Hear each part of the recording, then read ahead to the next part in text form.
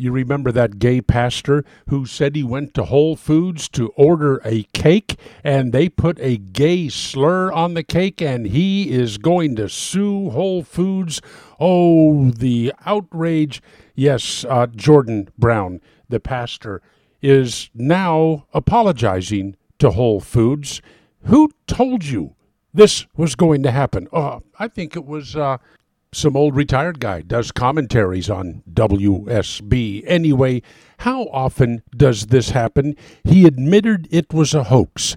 How often do you find these KKK letters painted on a garage door, a racial slur on a cake, whatever it is?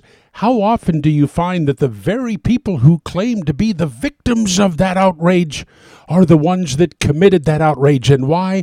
Because we pay so much attention to victims. It is so important for some people to be able to claim their victim status. It's getting to be in the United States that you just don't amount to squat if you can't claim to be a victim of something, of racism, of sexism, or somebody's picking on you because you can't quite figure out what your sexual identity is.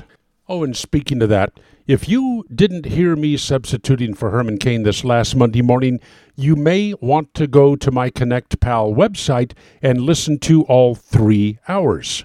Just go to connectpal.com/Bortzcast. Yep, during that program I told you what a lug was, a lesbian until graduation, and a tug, tranny until graduation. And then there's mub. But we'll get to that some other time in the Solomon Brothers Studio, Atlanta. This is Neil Bortz.